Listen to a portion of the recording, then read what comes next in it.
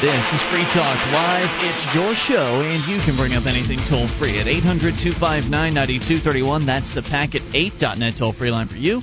1-800-259-9231. Ian here with you tonight. And Guard. And Mark. You can join us on our website at freetalklive.com, where all the features are totally free. So once again, enjoy that on us. freetalklive.com.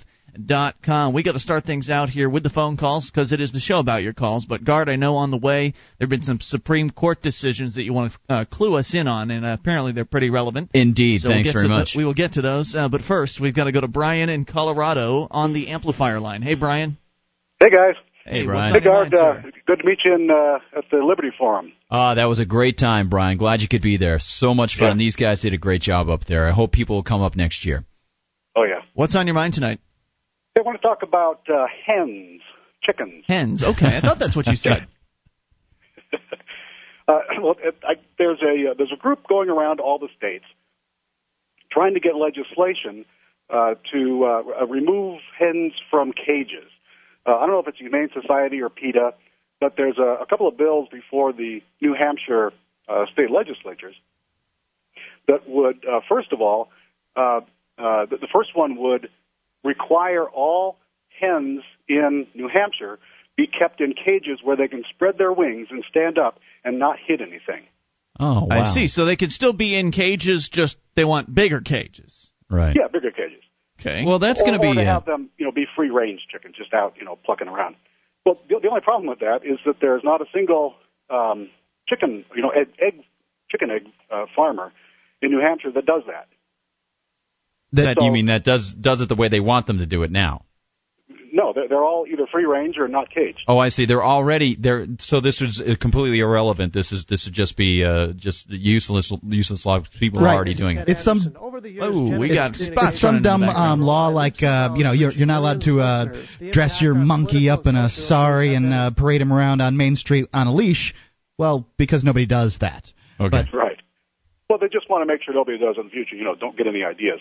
But so they tried a second one, and I don't think these have been voted on yet. Okay. But the second one is that New Hampshire does buy. The state of New Hampshire does buy eggs from various people for various functions. Okay. And they're making it so that the state of New Hampshire can't buy eggs from anybody in any state that uses caged chickens.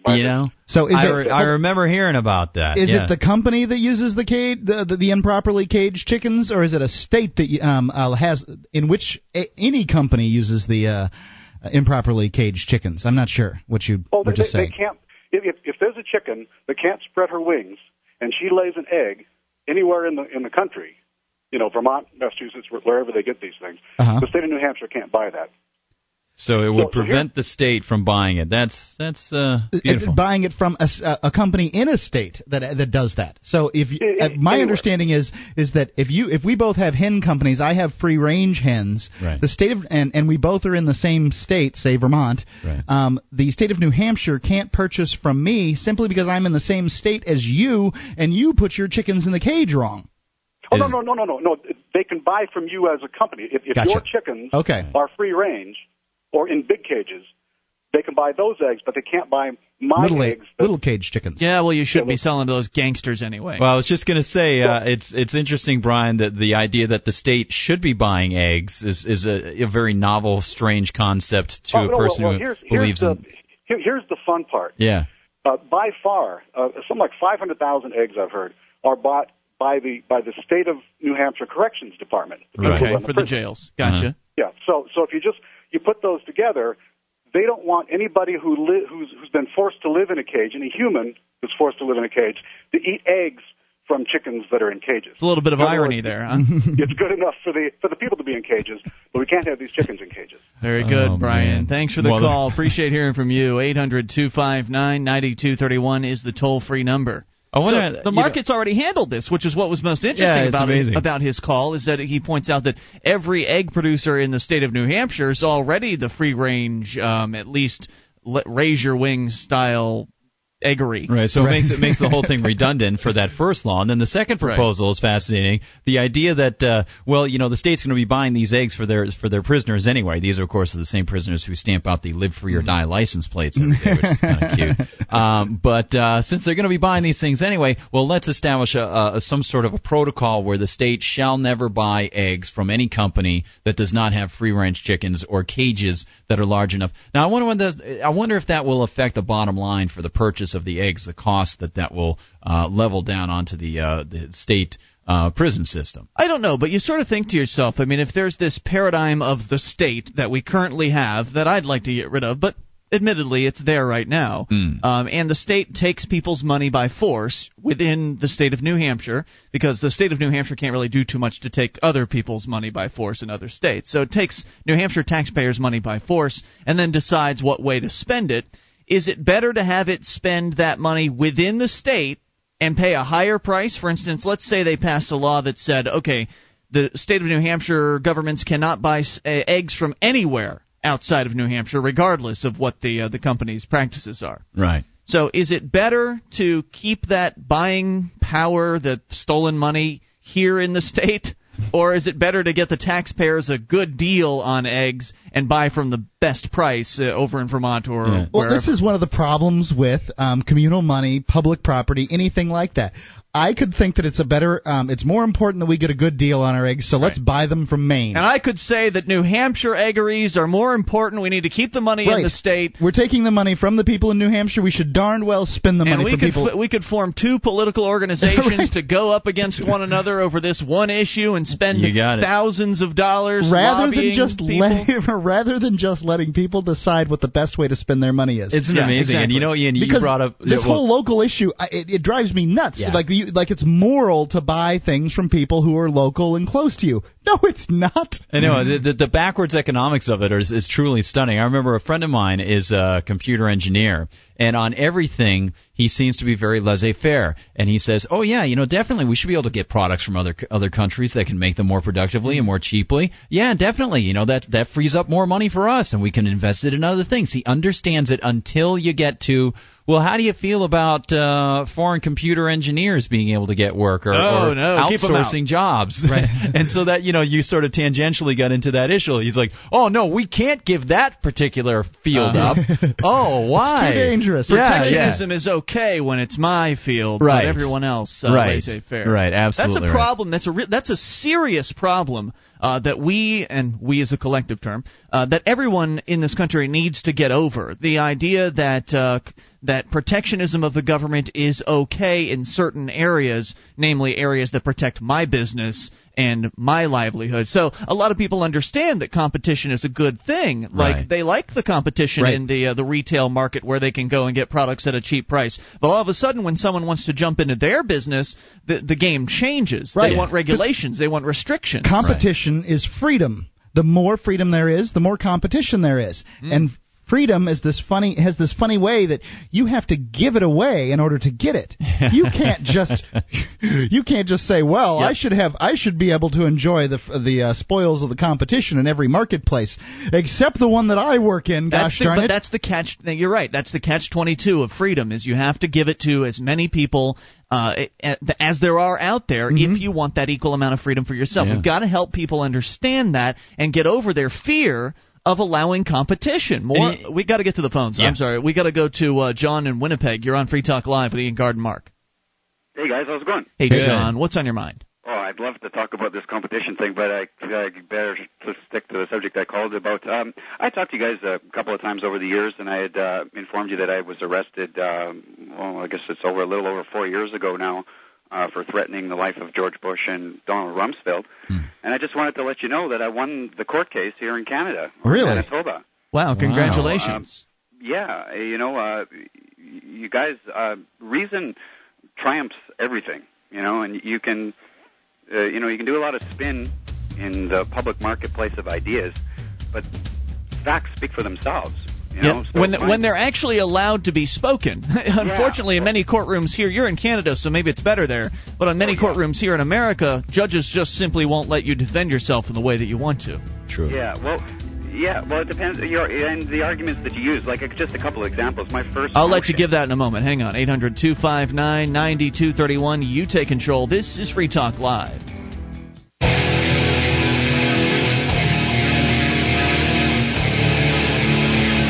This is Free Talk Live. It's your show, and you can bring up anything toll-free at 800-259-9231, packet8.net toll-free line for you. Ian here with you. And Guard. And Mark. 1-800-259-9231. Join us online at freetalklive.com, where all the features are totally free, including the archives. An entire year's worth of the show right there on the front page of the website for your downloaded convenience. Just go and get them for free at freetalklive.com. The Free State Project's Porcupine Freedom Festival, better known as PorcFest, is June 18th through the 24th.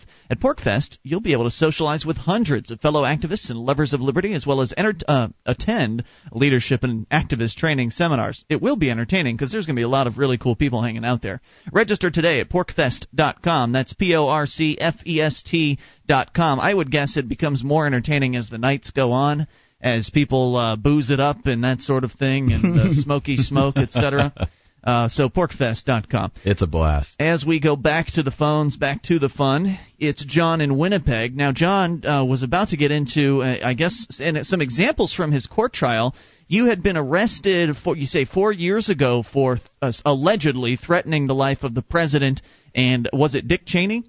No, it was Rumsfeld and Ariel Sharon was actually mentioned in it too. I had a political talk show myself here in Winnipeg at the university, and I was just dedicated to fighting for justice by following the crime scene leads at the real murder scene. Anyway, so I got arrested, and my first argument in court was requesting the judge to contact another prosecutor's office and have the prosecutor involved in my case investigated for aiding and abetting the crimes of first-degree mass murder, because she cannot provide you one officer anywhere in Canada who will disagree with the FBI's formal conclusion on who financed the terrorist event of question, Bush's business partner. So I'm able to say that stuff in court and provide the documents, and they can't find an honorable – there is no such thing as an honorable officer who will disagree with me on that. You might not like me. You might not like me for whatever reason, but that's just the conclusion that the FBI drew by following the crime scene leads. Plus, Bush used zero evidence to form his conclusion that bin Laden played a part in the terrorist event, while immediately closing criminal investigations, contacting the FBI, shut those down. So you put that in front of a judge, you know, he is our prime suspect for the acts of first-degree mass murder, with the help of Jim Mikloszewski over at MSNBC, who provided the top-secret presidential directive strategy documents. I'm honestly not really too interested in getting into all the minutia of. Well, that's all there is. That's all there is. That's all there is, actually. And those are the things that Americans fear. And as a consequence, you're falling into tyranny by shadows. And instead of going with the shadows, you should be going with the FBI. You get the FBI behind you, and there's nothing stopping you, because even though, as I'm well aware, there are corrupt elements in any police force, likely, particularly, as you say, in America, you've got a lot of problems with the justice system.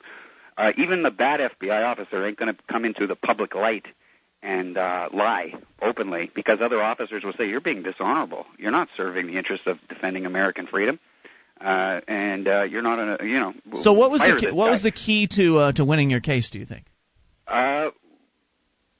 Well, the Crown and the Crown not fearing. The Crown's got a job to do. She's forwarded this information. Like, this is what I don't understand in your place, what's going on in America with your prosecutors. They're not supposed to be picking and choosing what prosecutions to follow. They're supposed to be provided that information, and they just do their job. But I don't know what's going on over there. But in Canada, the prosecutors are provided the evidence on a particular criminal matter, and they fight it in court. So part of it is my arguments are true. Like, the Crown is aiding and abetting the crimes of first-degree mass murder. She's forsaking Canadian soldiers who she knows are being lied to by our news agencies who don't want to cover these issues, and their lives are being forsaken. They're actually dying. So in Iraq. You're talking about in Iraq. No, in Afghanistan, because the Taliban's position, and again, I get to put this in court, the Taliban's position was, just give us one piece of evidence showing that he played any part in this event whatsoever, and we'll hand him over immediately. Plus, later offered to hand himself over. He said, take me. I don't want you to kill these third worlders starving to death.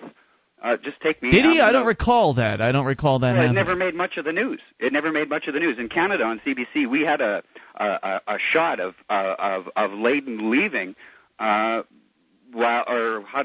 had said that he was prepared to hand himself over, but now that the bombing campaigns have begun, he's going to have to try to defend the innocent with God and go against evildoers who bomb people indiscriminately without thought to question what the hell you guys are really doing there.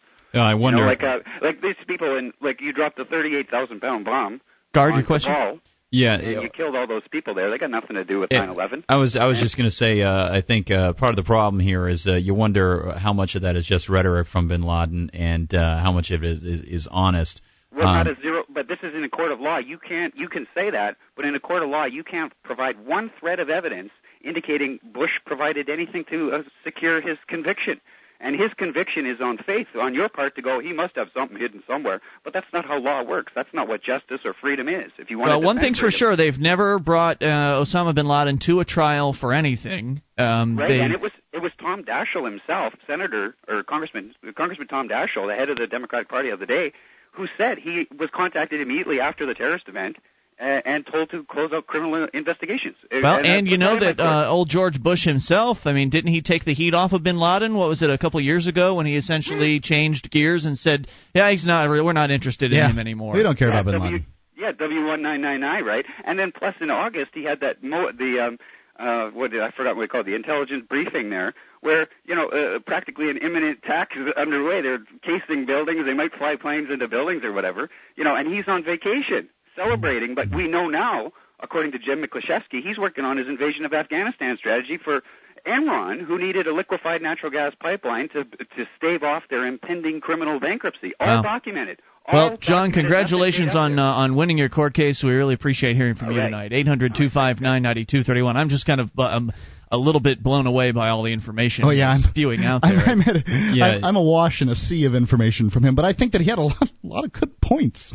It's interesting because I've heard about the Afghanistan pipeline before and the Enron thing, and it'd be interesting to see what Jim Miklaszewski comes up with over on NBC. But part of it is my friend. I have a good friend from college who was in Operation Anaconda in Afghanistan, and I think the approach towards bin Laden basically stopped because they hadn't apprehended him.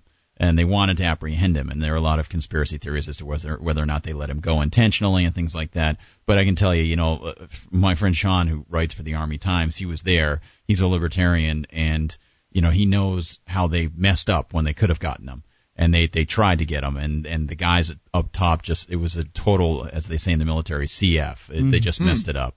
So they didn't do it intentionally. It was just impossible for them to stop bin Laden's escape. But why drop the issue? Why shift the focus away from bin Laden if he really is the bad guy? And I don't know. I mean, people will get on the air and spout off conspiracy theory after conspiracy theory, and the government story is a conspiracy theory too, as far as the government story. It's not like it's pat or anything. It's not like they know exactly what happened. Nobody can say exactly what happened. They saw some Arabian-looking dudes get on an airplane, and then they thought, oh, it's bin Laden. I mean, so yeah, but the only thing about that is there is evidence. For example, when those guys were in Germany, that they were in touch with bin Laden, they were recruited by bin Laden, they got money from bin Laden, and then there are rumors that the money was. Or did the federal government come up with the evidence? No, well, that's the thing. You question if it came from certain intelligence sources. Right. Well, I question anything the government says, which is why I don't know what happened. I don't believe what anyone says, whether it's the conspiracy crowd or the federal government crowd. All I know is government's getting bigger. That's what we need to focus on, is getting it down to size. More on the way. It's Free Talk Live. One of the bonuses you'll get as a Free Talk Live amplifier is access to our classic archives. For just $3 a month, you can become an amplifier, and you'll help us get on more radio stations and MP3 players. Get the details at amp.freetalklive.com. That's amp.freetalklive.com.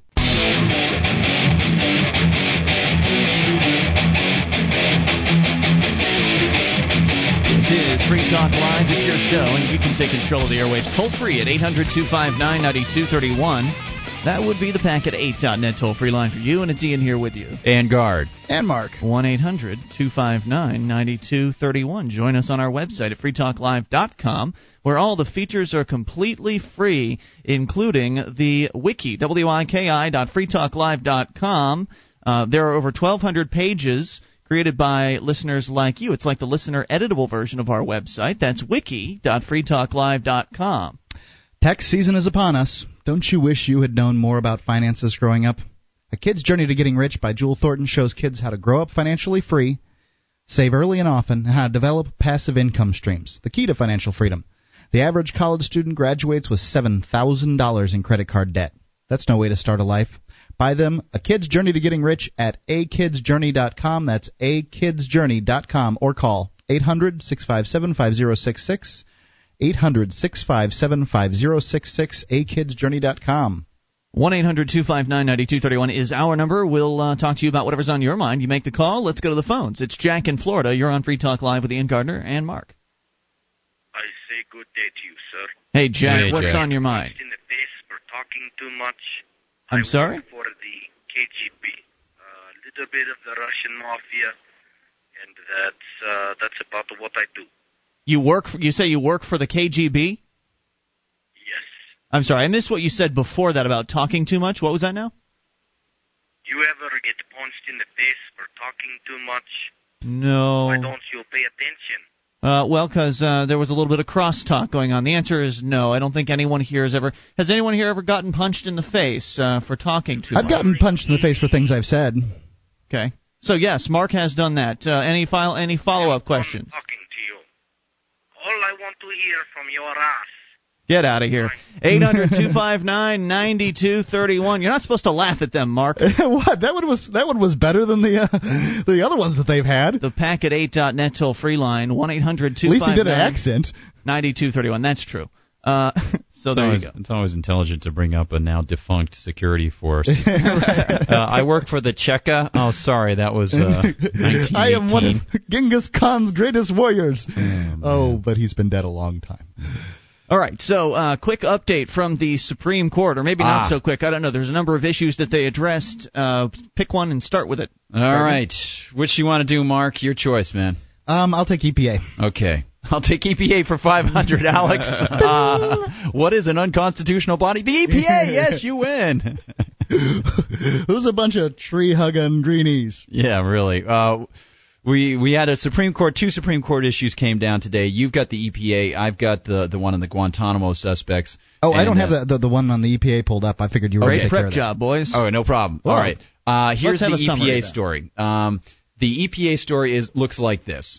The Supreme Court today ruled that the Environmental Protection Agency does have jurisdiction under the Clean Air Act to be able to regulate emissions of carbon dioxide and other greenhouse gases from cars. Now, let me tell you about carbon dioxide real quick, Ian. Okay, yeah. Now, carbon dioxide is a gas that's present in the air. Now, when humans breathe out, that's carbon dioxide. Right. Oh, okay. Humans breathe out carbon dioxide. Cars put out carbon monoxide also. Gotcha. Mm-hmm. But and carbon dioxide So too. if they can regulate carbon dioxide, then they can regulate carbon monoxide. They could, sure. Yes, certainly. Sure. Okay. Yeah. I think that they could probably already regulate carbon monoxide. Right. Got it. So carbon dioxide.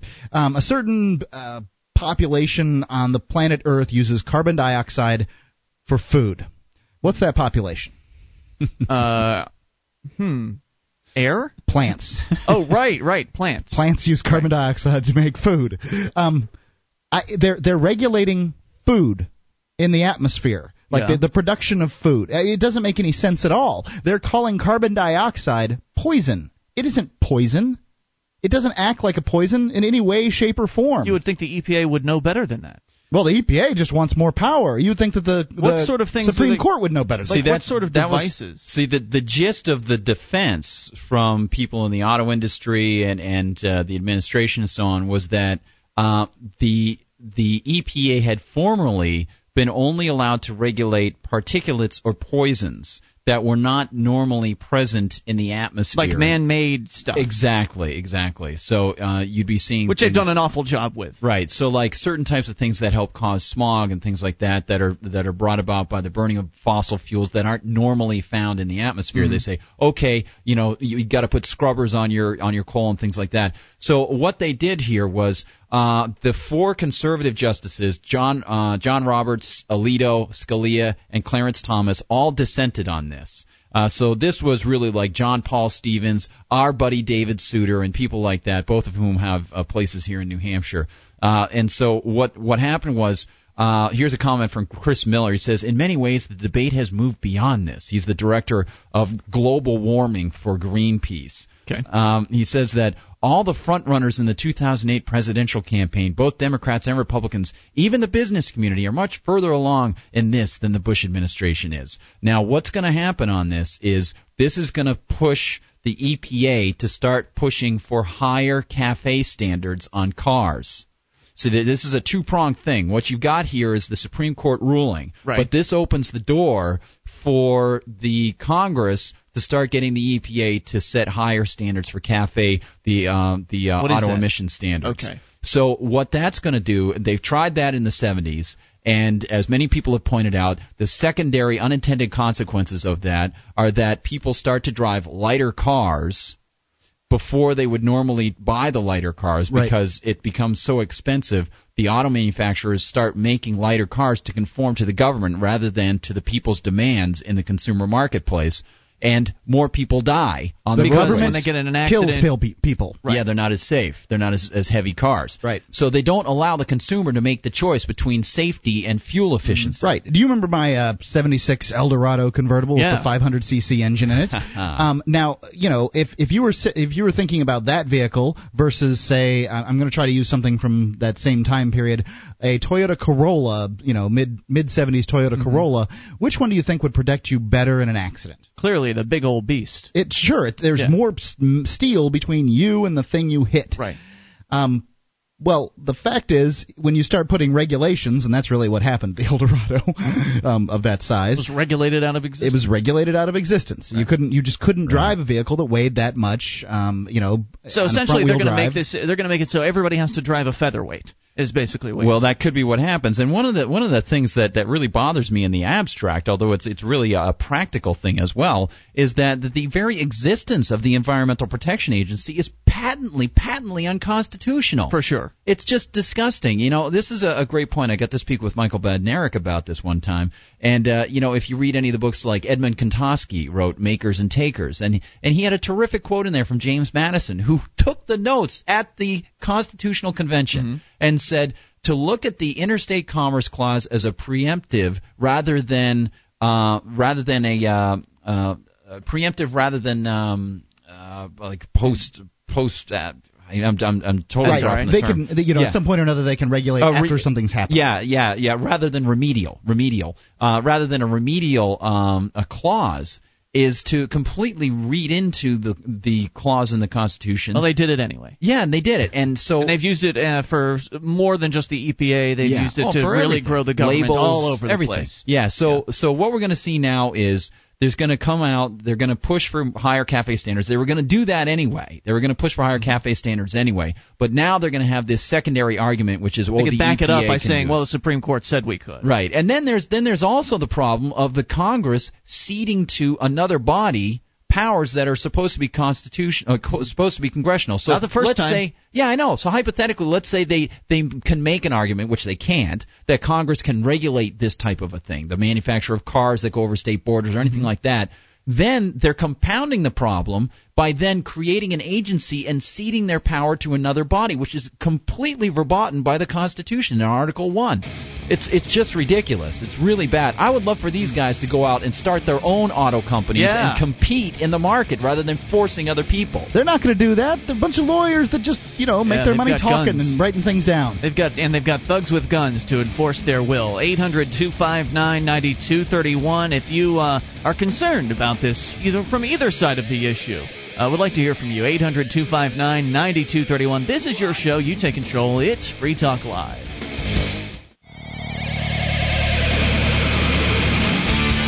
This is Free Talk Live. It's your show, and you can take control of the airwaves toll free at 800-259-9231.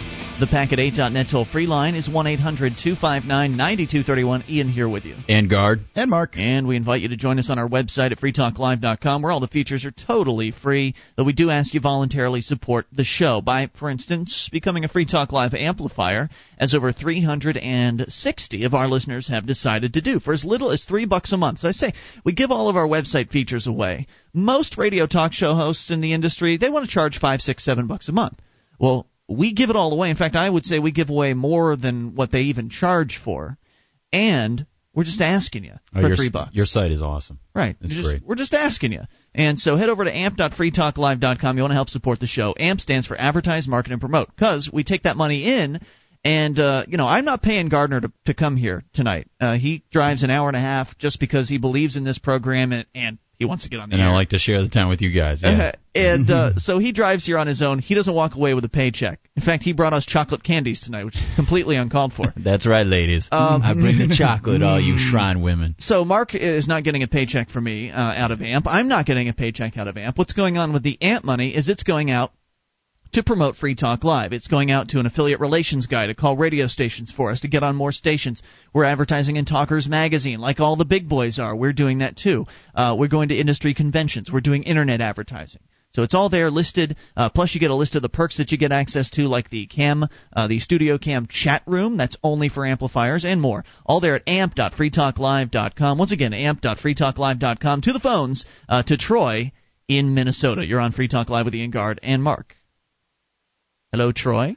I want to talk about an aspect of the DWI laws that most people don't think about until I tell them my situation. Okay. I'm one of those nasty Americans that have had 3 DWIs. 3 of them.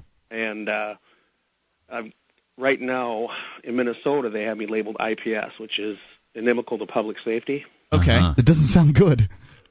No, anything that's got letters like that's not good. They should actually put that on government. They should label that, but that's okay.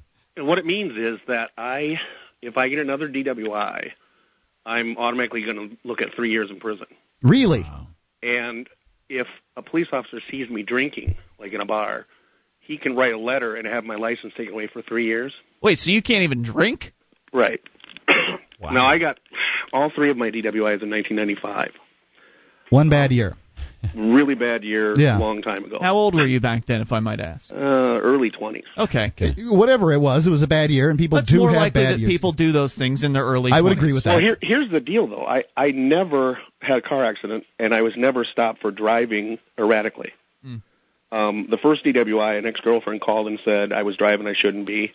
They actually came up when I was stopped out of my vehicle. Really? Gave me the DWI.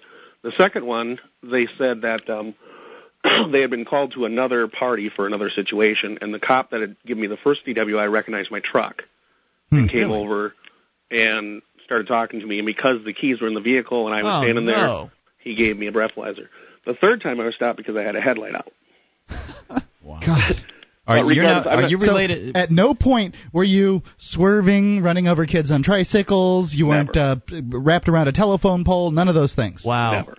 But I'm not really complaining about the fact that I was dumb enough to get 3 DWIs. That the law is the law. And like Mark has said before, if you're stupid enough to get in the second time, stupid enough to get in the third time. But here's the problem with the entire law. The law itself negates the responsibility of those who actually cause harm. And what I mean by that is on my third DWI, I was sitting, I think, 90 days in jail. But while I was in there, a guy came in who actually passed out at the wheel, drove through a stop sign, and killed someone. He was out in 6 months, and he's not labeled IPS right now.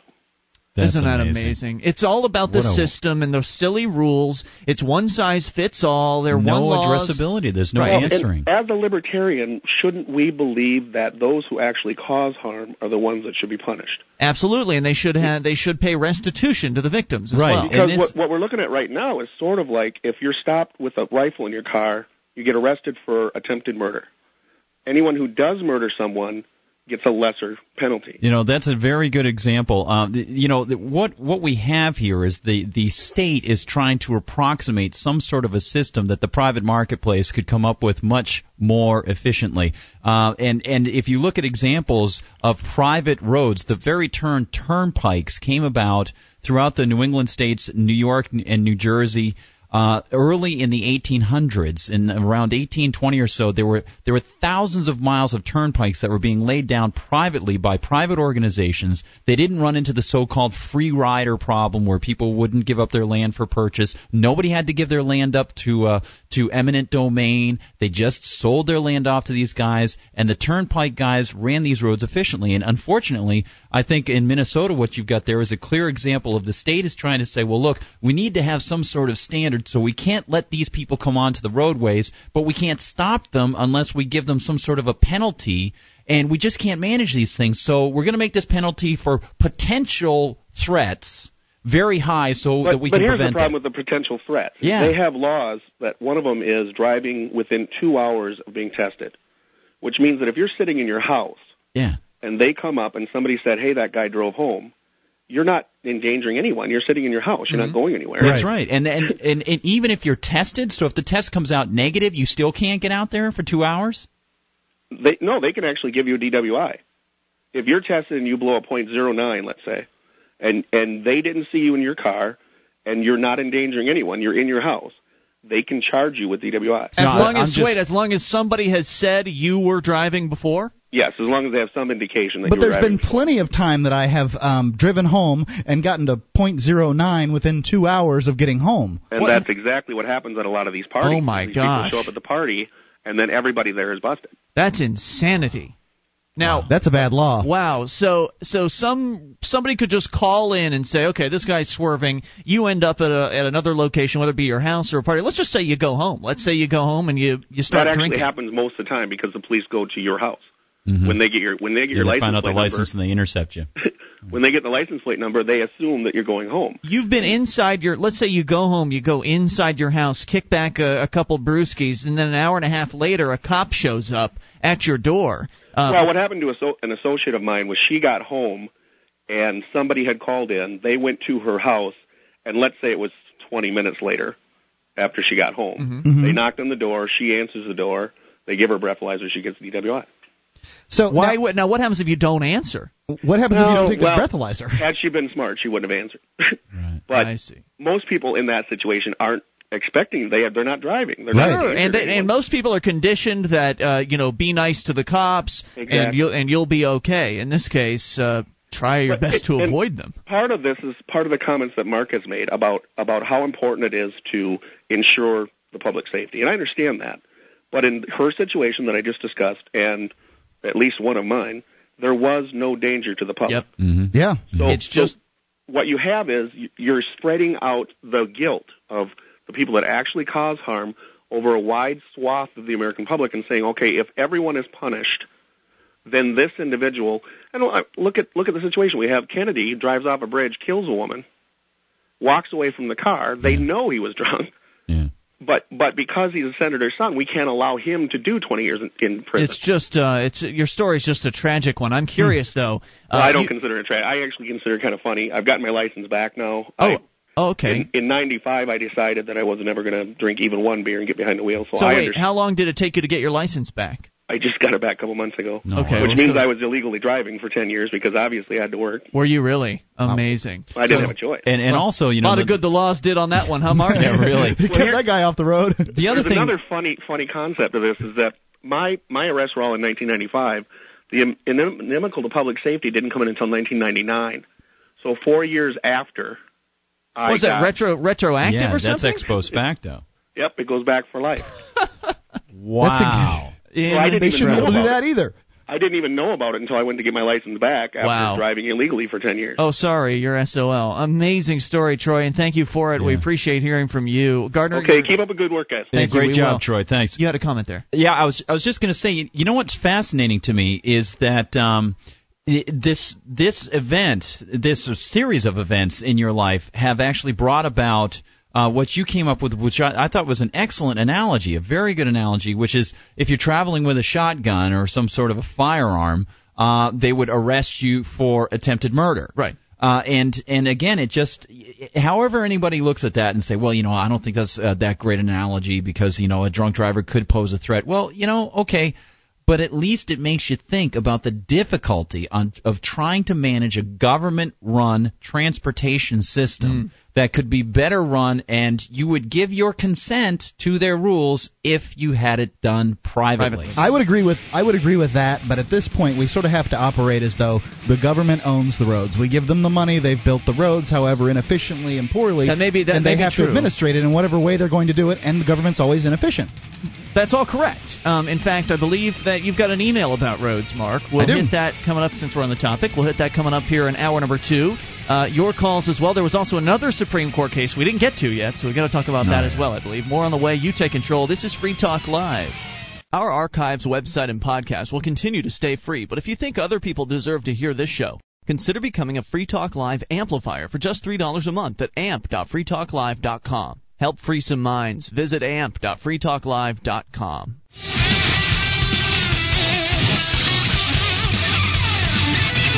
This is Free Talk Live. You can take control of the airwaves toll-free at 800-259-9231 as we launch into hour number 2 of the program. It's Ian here with you. And Guard. And Mark. 1-800-259-9231. Join us online at freetalklive.com where all the features are completely free. Once again, that's freetalklive.com. Well, last hour we towards the end of the hour, got into the roads issue yet again. And as usual, when we talk about roads, there's usually a few emails that'll roll in about it. And so, Mark, I think you've got one of those. Was this the one about Randy Rhoads and Ozzy Osbourne? It's so bad he's dead, man. That one? No?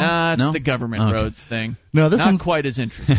This one's from Sci-Phase. One of the more heated topics you guys talk about on the show is roads. Ian's thinks they should all be privately owned. Just Ian's answer to everything. And Mark thinks they should be mostly run by the government. And I think Guard's with me on the private ownership thing. Absolutely. I'm assuming with the exception that's he's talking about my belief here. I'm assuming with the exception of gated communities, school campuses, and other private property.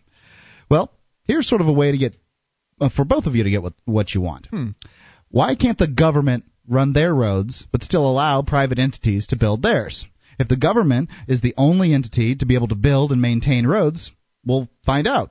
If the government entities can do it better, people will use the private roads. As for the government... That's a nice idea for a city that's yet to be built.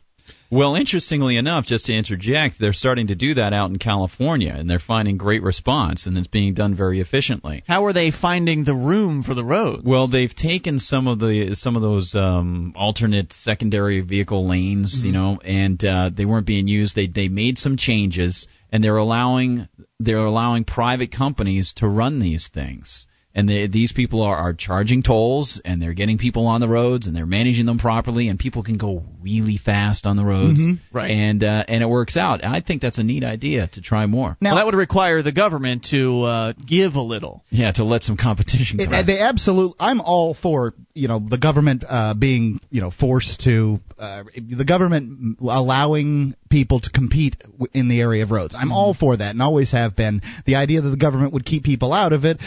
It's ludicrous as far as I'm concerned, but in one way that the government keeps people out is when you build a neighborhood, you basically have to pave the roads, you have to do everything, and then give the roads to the government.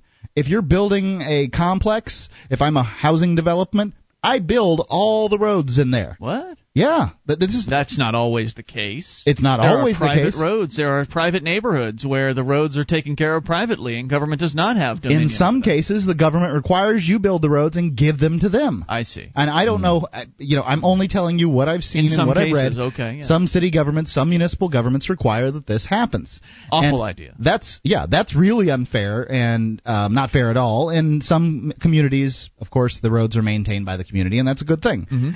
So I'm all for that. I just I don't know. It seems so difficult when you're thinking about people choose to send their kids to public school. Yeah. This well, they only choose it because they don't know any better. No, that's not true. They're financially strapped. No, they're strapped because they have to pay so much to send their kids to.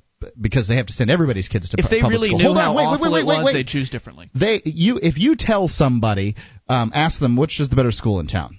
Would you rather send your kid to public or private school? If all things being equal, well, private school. But they send their kids to public school because they're already being robbed to pay for it, and they believe it's good enough. And that's what's going to happen with roads. People are already being robbed to pay for it, and they're going to say, well, I'm going to continue to take.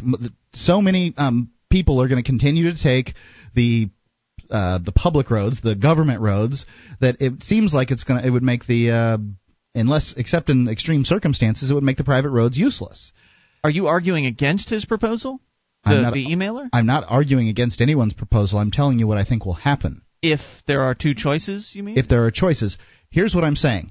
Well, Gardner's saying it's working in California. Yeah, Indiana, I just pulled something up here. Indiana has leased its toll road to a private consortium that will have an incentive profit to use electronic toll collection rather than human collectors who slow traffic and sometimes cost twice as much as the tolls they collect. The fact is, people that have to be somewhere are using the toll roads. They're using them because the traffic sucks otherwise. Look, all I'm telling you is people take their most valuable investment and they send it to government schools. Mm-hmm. And if you're telling, when you start talking about roads and that kind of thing, I just don't know if people will use them. Sure, they're going to be good. I think clearly they will. Unfortunately, the question is what the percentage would be if you had these competing roads. There's going to be a certain percentage of people that are business people. They've got meetings to go to. They're going to be using the toll roads.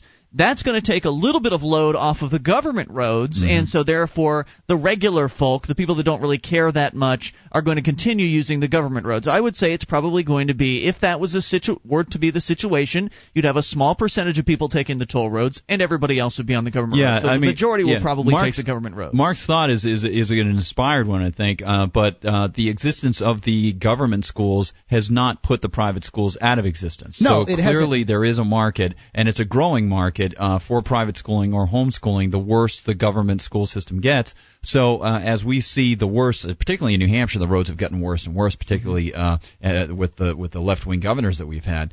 I think there is an incentive for people to make strides. There's still plenty of land out there, so it's a great idea for an experiment. Allow people to sell their land for profit rather than have it taken away from them by eminent domain, and see if something could be set up. If that alternative starts to work, I think there would be a market. But the problem with that, though, is can you imagine trying to be a road entrepreneur under that circumstance? That's true. Because you're not going to want to cut a new path in the mountainous terrain of New Hampshire when there's an existing government road. Yes, it sucks. Yes, it's 2 lanes. Yeah. Yes, it's it's lousy and backed up with traffic.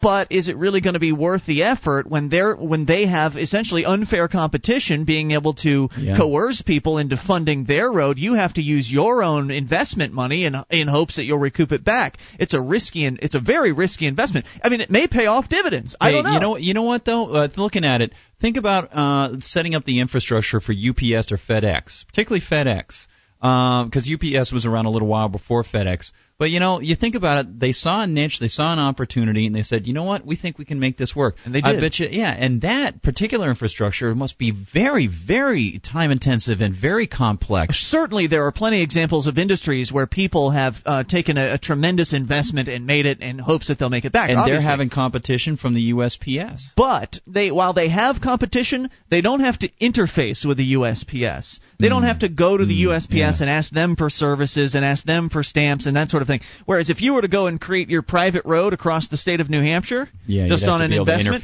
you'd have to be able to link it up with the government-owned roads. Otherwise, and of course, there's no use. Right, and then the government roads, the government would have to say, okay, this is a good idea, and then you have to beg them for permission and all that in the hopes that it would work out for you.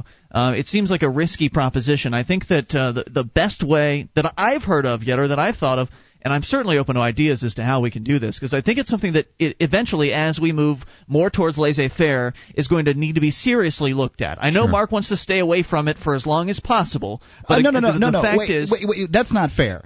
I'm not against private roads in any way, shape, or form. Right, you just don't want to talk about it. I just don't want to talk about it. That's what I'm saying. You want to stay away from the issue as long as possible. The fact is, we're going to have to address it, and so people need to start coming up with ideas now as to how to transition from this government publicly owned so-called road to a privately owned road. I don't know if the solution is to sell off an entire strip of road to one person, because then you've got the government sale process, which will be politically motivated. I was thinking the same thing. You're going to have mercantilism all over again. Right. Politically motivated, people with political connections will get the sales, and that's a mess waiting to happen. Mm-hmm. I think the best answer, and I know it sounds all kinds of crazy and anarchistic and everything, but I think it might play out the best way, is to give the roads to the property owners that abut them. In that, we got a neighborhood. There are 10 houses on the street, 5 houses on one side, 5 on the other side. you give 1/5 or 1/10 rather of the road to the house on one side of the street. You give the other 10th to the road on the house on the other side of the street. Just what's in front of their property line. You just draw out their property line to meet in the center of the road and give them a chunk of road. Give them ownership of that. Now, if they want to sell that chunk of road to some entrepreneur that's going to go around and try and buy up as many shares of road as he possibly can, that should be their decision to make. And there would be competing forces trying to attract people to go through their roads. Instantly, that competing forces as well. More on the way. You take control of the airwaves. This is your show. It's Free Talk Live, 800-259-9231.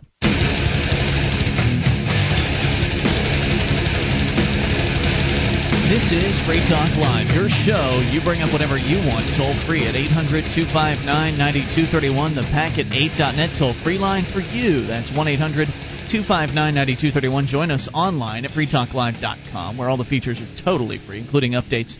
You get on the updates list, we'll send you out an email whenever there's something fresh to announce about the show. For instance, yesterday I sent an update when, we changed over to a new month, so it's voting time again at vote.freetalklive.com. Also, new Shriners are up on the website. Count them 3 new Shriners. Very nice. Yeah, lots of them. Right there on the front page at freetalklive.com. So, again, get on the updates list if you want to know the latest when it happens. Updates.freetalklive.com.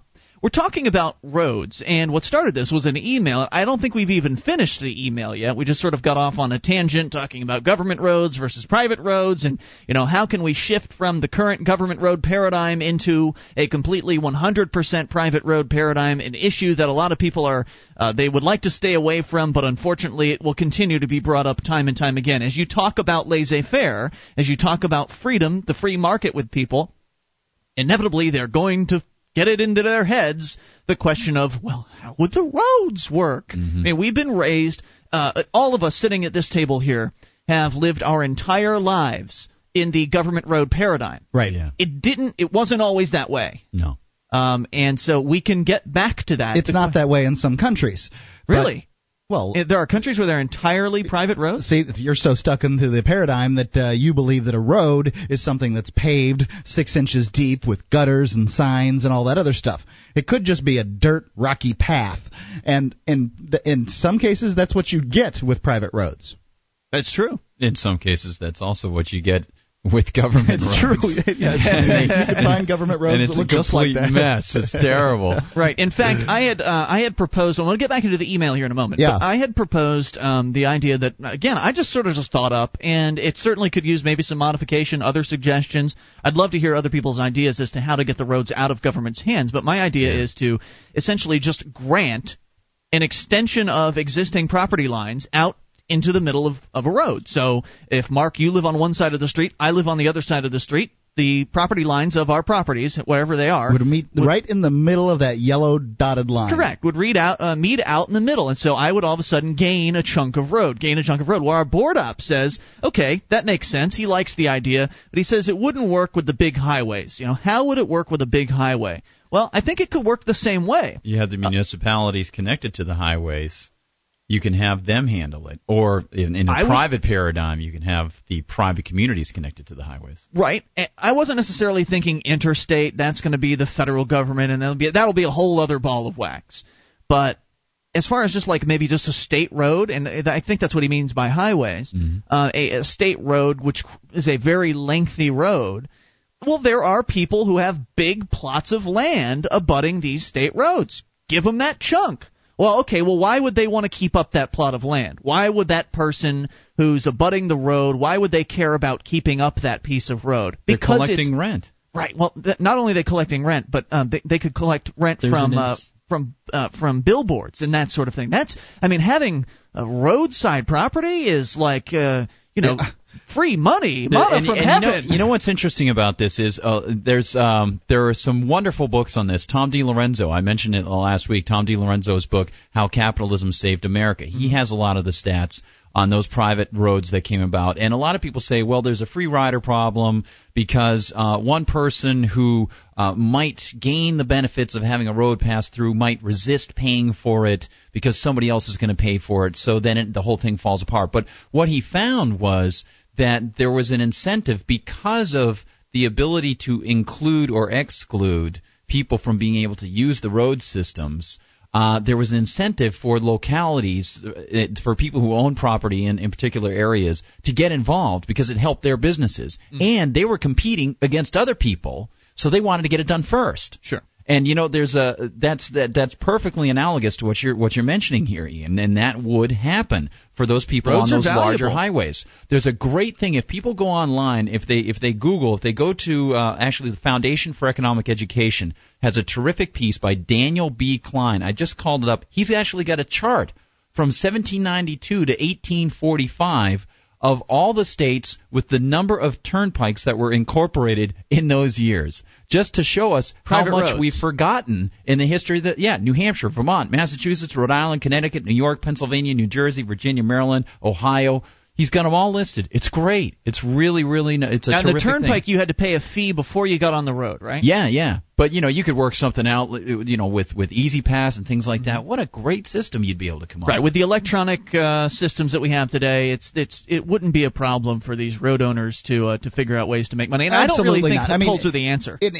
Somehow or another, I can take one single piece of plastic with 16 numbers on it, and I can go to any store in my town. As a matter of fact, I can go to any store in America. Pretty much. As a matter of fact, I've gone to Turkey, and I have purchased with this same card with 16 numbers on it, I have purchased for the retail price that I saw on the package. Mm-hmm. Yeah. To think that you can't come up with one little transponder gizmo in your car that they can read as you shoot past a toll gate at 65 miles an hour. Even that's going to get objections, from the privacy advocates, people, that sort of thing. And yes, while it wouldn't be the government using it, the privacy advocates can pull over to the side of the road and they can fish in their pockets for their pennies. But I think that the toll paradigm is out of date. We've got advertiser-supported everything in this world, and there's no reason why that the marketplace, just the way I see it, and again, I don't know how the market's going to play out, but I know as a consumer, I don't want to go through the hassle of getting the transponder, installing the transponder. I know the market might take care of that and everything. But I don't want to go through that hassle or having to get two of them in case some companies can't agree on a standard. There's definitely an incentive for road owners to sell advertising on the side of the roads. Whether it's a full-size billboard or whether it's just a little road sponsorship sign saying, this road brought to you by Goodyear Tires, or this road brought to you by Toyota Motor Company. Such insurance company. The insurance companies. I mean, there's all kinds of different alternate ways. But some of them would use tolls. But look at this. And I tell you, if they were using tolls, they wouldn't have as much traffic as the ones that were advertiser supported. I bet you. I would agree with that entirely. You know what I think is great in the conversation that you guys are having here, and I mentioned this to you off the air. Oftentimes on talk radio, it's just a total negative fest, and you're sitting there, you're talking about positive things that could occur, and what I think is also really insightful is you're just saying, hey, these are some ideas. Isn't this terrific? If you guys were involved in government, you would be deciding in that you'd be on a blue ribbon commission and this is the way it's going to be. Right. Hey, maybe this will happen, maybe this will happen. Right. We don't know. We're standing back. Right. No, we're going to decide for everybody. Because here we have two idiots discussing how, maybe roads should be paid for. One guy says, we should pay for with tolls. The other idiot says, no, we'll have Coca-Cola pay for it. Sure. And whatever. And how do they know what the marketplace is going to do? Because the marketplace is going to come up with the very best idea. And the worst thing about it is that if those government bureaucrats are wrong, they're not going to go out of business. We all lose. No. We all lose. Even if they're right, we all lose a certain amount of money. And they can't be right forever. Even if they make a correct decision, they're not connected to the marketplace signals to know that, it's time to do something different. That's why roads haven't had a fundamental change in the past 50 or 60 years. I mean, they're using LED lights now instead of the old-fashioned lights, but really, for the most part, roads haven't changed. What are we missing out on? What sort of innovations? More on the way. It's Free Talk Live. Would you like to help others find Free Talk Live? You can help us advertise, market, and promote the show at amp.freetalklive.com. Consider becoming a Free Talk Live amplifier now for $3 a month and get some cool bonuses at amp.freetalklive.com. This is Free Talk Live. It's your show. Bring up anything toll-free at 800-259-9231. The Packet8.net toll-free line for you. 1-800-259-9231. You can join us online at freetalklive.com, where All the features are totally free. And that does include, by the way, the live streams. Broadband version of the show waits you, as well as a dial-up version, both of them for free, at freetalklive.com. And what happened to the Republicans? They were spending like drunken Democrats, says Michael Tanner in his new book, Leviathan on the Right, How Big Government Conservatism Brought Down the Republican Revolution.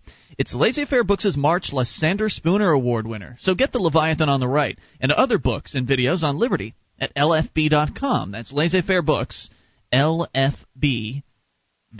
We're talking roads. We're going to the phones and to the fun. It's Nigel in New York. Nigel, you're on Free Talk Live with Ian Guard and Mark. Folks. Hey, Nigel. What's on your mind? Oh, well, I had an idea for paying for roads privately that I think has a couple advantages over the ones y'all were putting forth. All right, we've talked about tolls, of course, sort of the classic way of paying for them. We've talked about maybe advertising support or sponsorship. What was your idea? Well, my thinking is you put still the advertising, you put the ads on the road itself. Like the actual blacktop? Like the actual blacktop. You paint over it. Why would you do that? Well, one, it's easier for road owners to do that as opposed to putting billboards on the side where you have to get permission from the property owner on the side of the road and so on. Two, it'll encourage people to drive slower because if they want to read something, they'll leave more space in between. And three, it'll encourage maintenance of the road because the owners of the ads will want that area to be maintained so that the ad is legible. Interesting idea. You know, I don't think it'll work, but one thing I can tell you is that somebody will try it, and it may very well be the thing that solves all our problems. I can tell you something immediately is that when somebody builds a road, they're going to use better products than the contractor who's trying to get away as cheaply as possible building the road for the government right now. There's already these compounds out there. You can get these capsules embedded in the material. Like flavor crystals inside a stick of gum when the road got bad enough the crack would start to show. Yeah, there's all kinds of this polymer goo roads could be so much better than they are today. What about hot water running underneath the roads to melt off any snow or anything like that? Well, I'm sorry, you're a little behind. They're already doing that for driveways. They use geothermal heat water from down in the earth to so they are doing it's possible they can do this. Well, you know one of the fascinating things that you look at, especially now that you guys are up here in New Hampshire, is you see any mall parking lot or any private gated community, anything like that, their plows are out there. They have to do business as quickly as possible. And what we have here in New Hampshire is we have people telling us, we can't throw salt down before anything happens. Our budget doesn't call for this anymore. We can't do anything about it. There have been too many storms. Like, we've only had 2 major storms here this year. What happened to all the budget on the salt? It's just ridiculous. You can't manage anything. I like that idea. And, I should mention regarding the call, I'm sure that the billboards on the side of the road would be managed in some capitalistic fashion, where if people were buying the land for the roads, they would buy some sort of access or something like that, or extra space on the sides. The idea of having it on the tar is a good idea. I could see that might have practical implications. I could see maybe like a Burma shave sort of thing, where you've got if you're on a long stretch of road, there's one thing written in the road, and then maybe another half a mile, there's another thing written in the road. It wouldn't work very well though, Nigel, I don't think, at nighttime, because a lot of billboards, they've got lighting systems on them. You'd have to actually have some sort of lighting highlight on the road to highlight the. I don't know. I questioned it, but hey, you know what? Give it a shot. I mean, I wasn't claiming it was the end-all, be-all of solutions. It's an idea. Another idea. You got it, Nigel. Nigel, thanks for the call. 30 million other people like me with ideas. Exactly right. Thank you for the call. And that's just it. If you let the marketplace handle it, laissez-faire, the free market, then the people with the best ideas will find people to invest behind their ideas, and these things will come to fruition. And then the ideas will fight it out in the marketplace, and the truly best ones will survive. In the biggest towns, these metros where the bulletin board space is so valuable, basically they look like giant Sony Trinitrons. They're huge television sets. True. Now, there's multiple like Piccadilly Circus. There's multiple ads running on one set. They flip through the ads. Now, at some point in the future, that sort of technology will be cheaper. you don't need any space on the side of the road. You can just use the guardrail, the guard wall of the side of the road as your billboard and run the ads on at 60 miles an hour while everybody's going 85. You could. So they go relatively slow. He's a thinker, this one. I'm just saying. It's very imaginative. One of the greatest examples, just once more to sort of go back to the Socratic thing of, hey, when they asked Socrates, oh, you think you're so smart? He's like, hey, at least I'm smart enough to know I don't know it all. And I'm not a big fan of Socrates either. Look, just a great example is Disney World. Anybody who's gone into Disney World in Orlando, they know that at a certain point, the property of Disney starts. Correct. And the roads are gorgeous. And you go right in. The paving is smooth. There's not a problem. They have bus systems. It's just awesome. Exactly. And so that's a perfect example. Gard, you brought something up during the break that I wanted to address on the air. And you found you dug around and found some historical example of the excuse that I believe governments used. Yeah, let me when get that. When they decided to seize hold of control of roads. Yeah, this is great. This is from that, I went over to FEE.org, Foundation for Economic Education, and I called up this piece by Daniel B. Klein, and at the bottom of it, he has what ended up happening was between 1890 and 1916, there was this thing called the Good Roads Movement. And he has it listed as a sort of subparagraph here. He says, the Good Roads Movement and the End of the Toll Road, 1890 to 1916. By the end of the 19th century, writes Klein, state and county governments had grown in capabilities, and new agencies began setting goals for centralized highway management. Independent private toll roads were not thought appropriate in the era of progressive governance, and most of those remaining were bought out or shut down. Observed a county board in New York in 1906, quote, the ownership and operation of this road by a private corporation is contrary to public sentiment in this county, and the cause of good roads, which has Translation, some politically active people don't like paying tolls. Right. But basically, we in the government say that there shouldn't be toll roads. Yeah. So therefore there shouldn't be toll roads. This is just perfect. There are two things, one that is actually in the writing and one that comes as an inspiration of thought from this, which is the cause of good roads, which has received so much attention in this state in recent years, requires that this antiquated system should be abolished. That public opinion throughout the state is strongly in favor of the abolition of toll roads is indicated, and this is the great thing, it's a self-fulfilling prophecy, indicated by the fact that since the passage of the Act in 1899, which permits counties to acquire these roads, the boards of supervisors of most of the counties where such roads have existed have availed themselves of its provisions and have practically abolished the toll road. So in other words, the fact that politicians in the counties have taken advantage of this usurpation of private property is a rationale that backs the usurpation of private property. Well, it's just amazing. Of course, people aren't going to want to pay for services if they don't have to. Yeah. I mean, who doesn't want to just walk into Walmart, fill up their shopping cart, and walk out? I mean, everybody wants that. So the politicians are using that as their excuse to pander to the people and say, hey, you just let us take these roads. Somebody we won't charge you anything pay for it. These tolls are antiquated, to use their words. But what I love the most about that paragraph is that the politicians' excuse for taking roads in the first place, either shutting them down by force or buying them out, their excuse was, these tolls are antiquated. How long was it? How long was it between when they finally bought out the last private road and instituted their own toll system? Well, that's such a perfect example. I'll just bring it up as an aside. Here in New Hampshire, we're fighting this fight they're going to try to centralize education decision making in our state capital rather than having the towns do it. At least the towns provide some competition. And their deal is, well, we're going to lift the burden off of you. We're going to take the burden off your property taxes. In every other state where they've instituted a broad-based tax to lift the burden off property taxes, the property taxes have gone up. Same thing with these roads. You end up paying tolls on the government roads, too. 800-259-9231. Governments raising taxes, not doing what they claim they're going to do. Extorting you on the roads? Wow. War's on the way. You take control. This is Free Talk Live.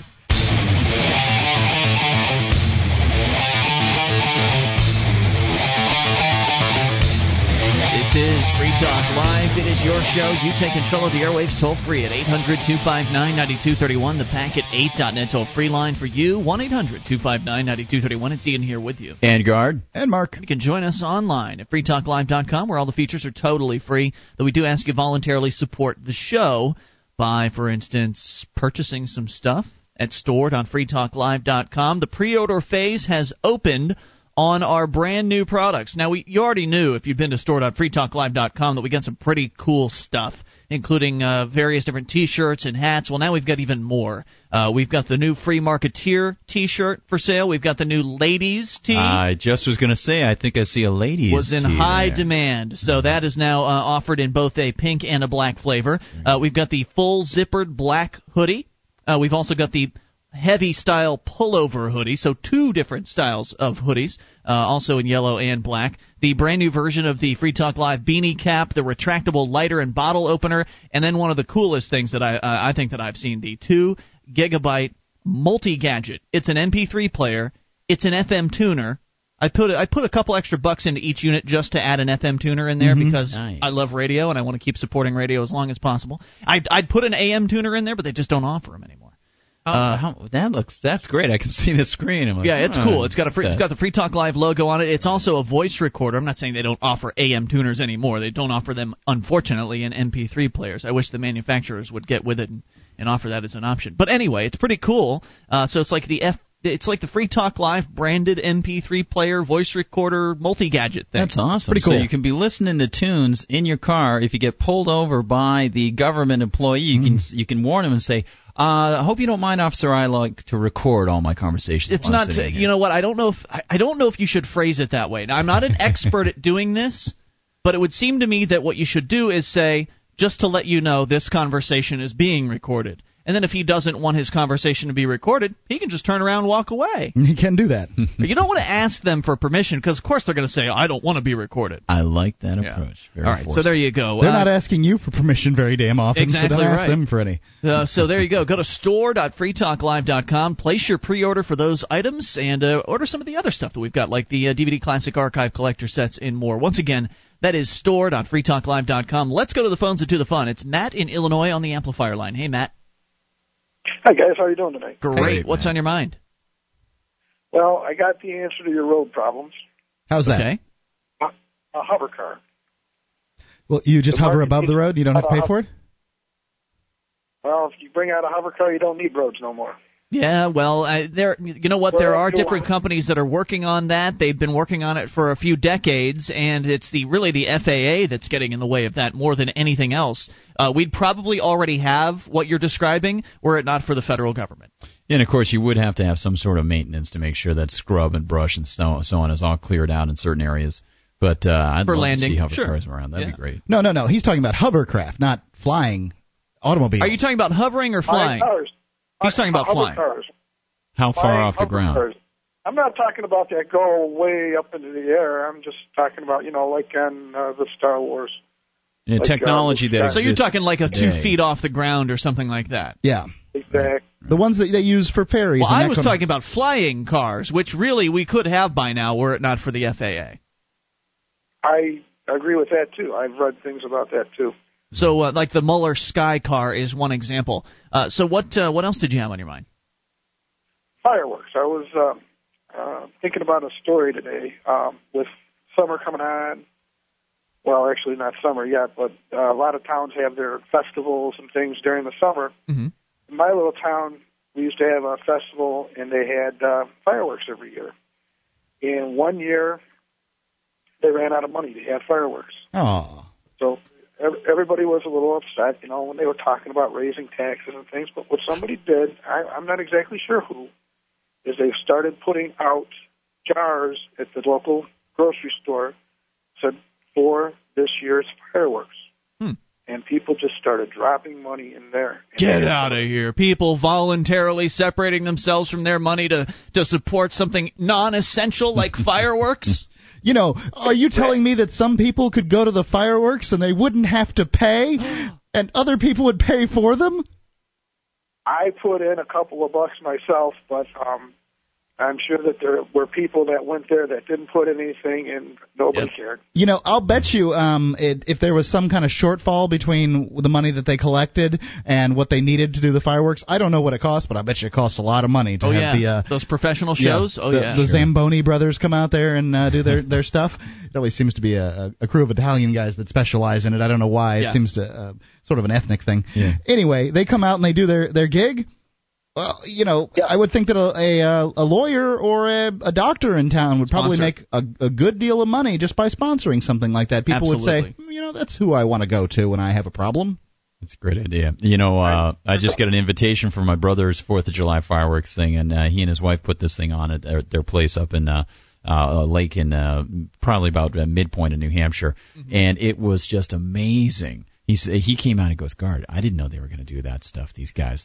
This is unbelievable. Wait, who put this together? My brother. He's on the north part of a lake. He hired some guys to go out and do these guys, 4th of July. There were like 100 people at this party. What did it cost him?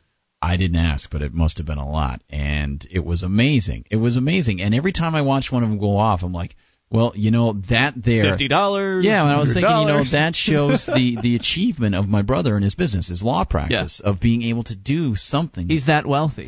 Well, he and his wife have done very well, and it's just terrific to see. It's really remarkable to say, you know, that sort of work in a semi-capitalist society can allow somebody to do something like this just on his own, and it was just it wasn't, you know, like, oh, we're setting off a few Roman candles. I mean, this was a big deal, crazy action. Awesome. Was wild. Matt, did you have any other thoughts?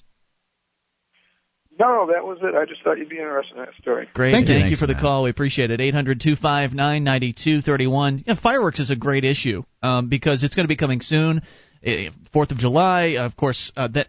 I don't know why I'm even saying that. It's just because it's indoctrinated into me. You'll hear me on this one, Gardner, is that it's a pet peeve of mine that people call the 4th of July the 4th of July. It's Independence Day. Yeah.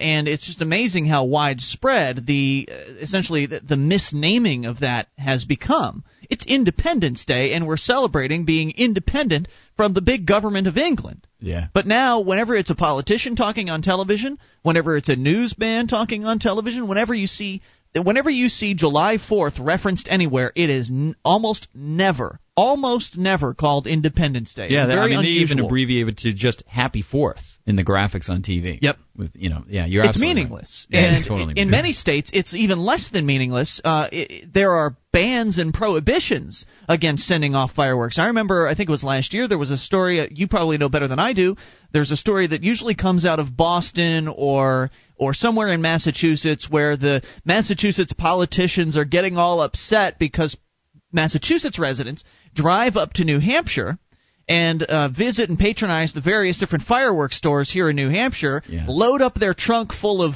what are illegal fireworks in Massachusetts, and then are smuggling them back into the state. Yeah. And it's just an incredible They have state story. troopers. They have Massachusetts state troopers that will go and hang out hidden behind other buildings across the street from some of these establishments in New Hampshire, and they'll watch with binoculars and write down or call in the license plate numbers so that guys over the border will be able to nail these guys, or they'll just follow them. Yep.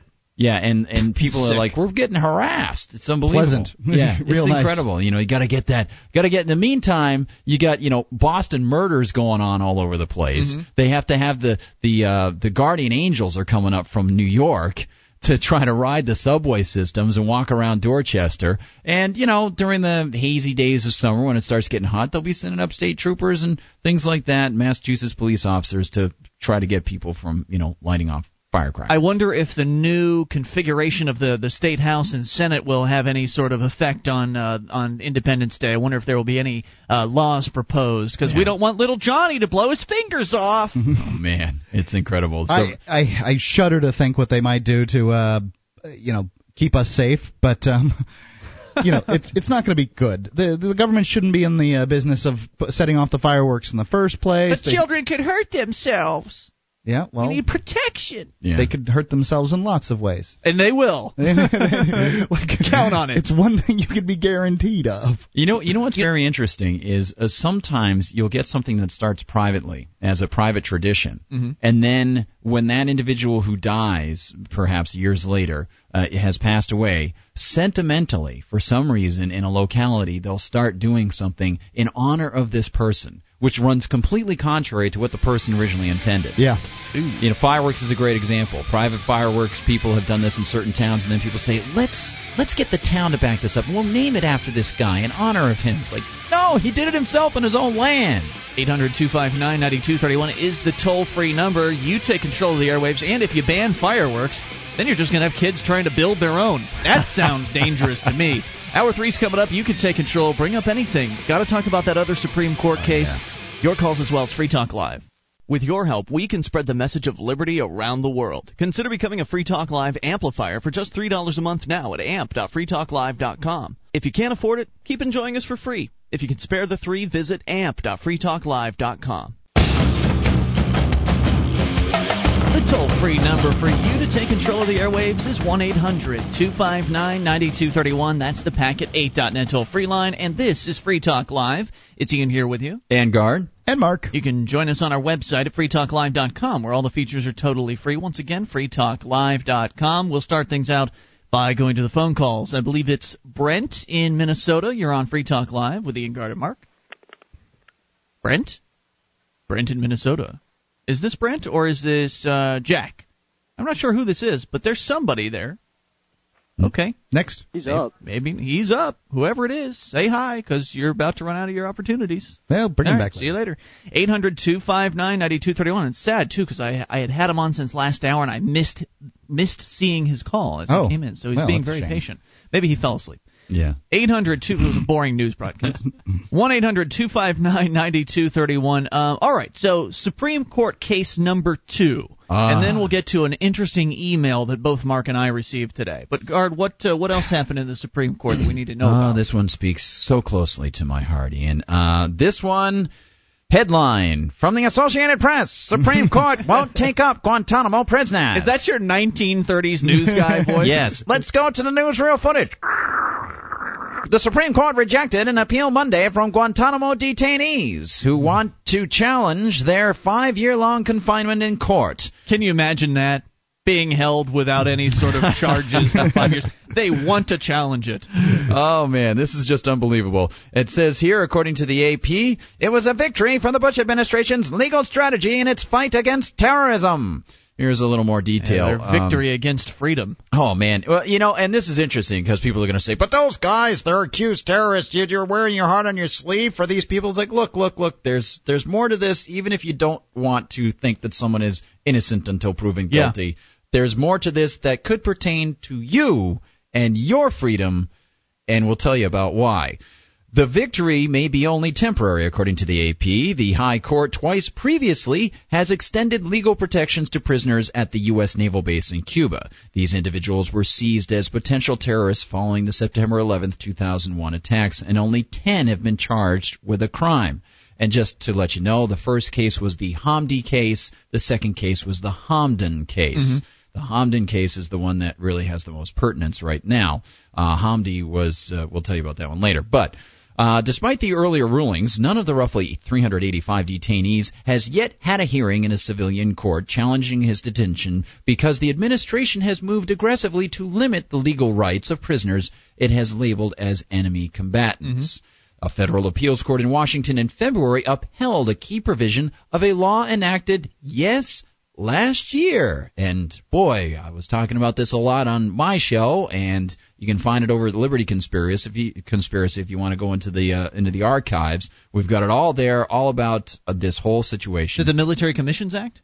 Yes, exactly. The Military Commissions Act. And that was an answer, and I guess maybe we should give you the backgrounder now on this. That was an answer to the Hamdan ruling last year. Now, just to give people some background on this, what happened was the ruling goes back to events just prior to the U.S. invasion of Iraq, and I wrote some notes down here. White House counsel at that time was Alberto Gonzales, and he approached Congress and asked them to do something that is not allowed under the U.S. Constitution, which was to use the military, to allow the president to use the military without declaring war. Okay. And the reason Gonzales and Bush... It hasn't been allowed. It's not allowed under the Constitution, but they can always use the excuse of, well, we've done it before. Yes. Lots of times. Yes, we've done it before. Hey, everybody does it this way now. Exigencies mean we've got to move fast. It's necessary. So we can't amend the Constitution. Right. So anyway, and people say that Congress is, allowing the use of force is the same thing as declaring war.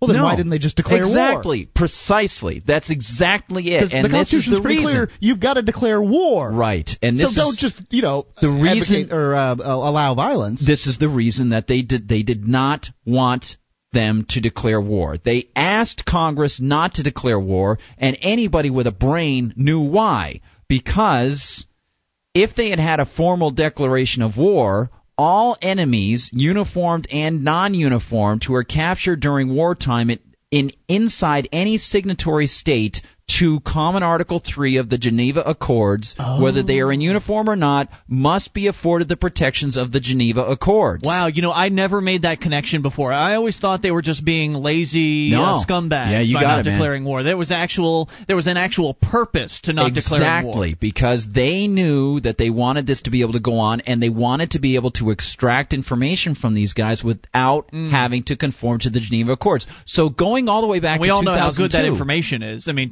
information gleaned under torture is virtually useless. It's amazing, and this is so transparent. And, I think I'm going to mention to you, I placed a call into Sean Hannity's show one time because he was talking about how these Democrats blah blah blah, they're so hypocritical, they allow us to go into war blah blah blah, and now they want to defund it. So I called him up. I was like, I understand you're talking about hypocrisy and so on, but we're not at war. And then he says, well, that depends on how you define going to war. I'm like, no, it's a declaration of war. Check the Constitution. Yeah, it is very clear in the Constitution. So here's the rest of this thing.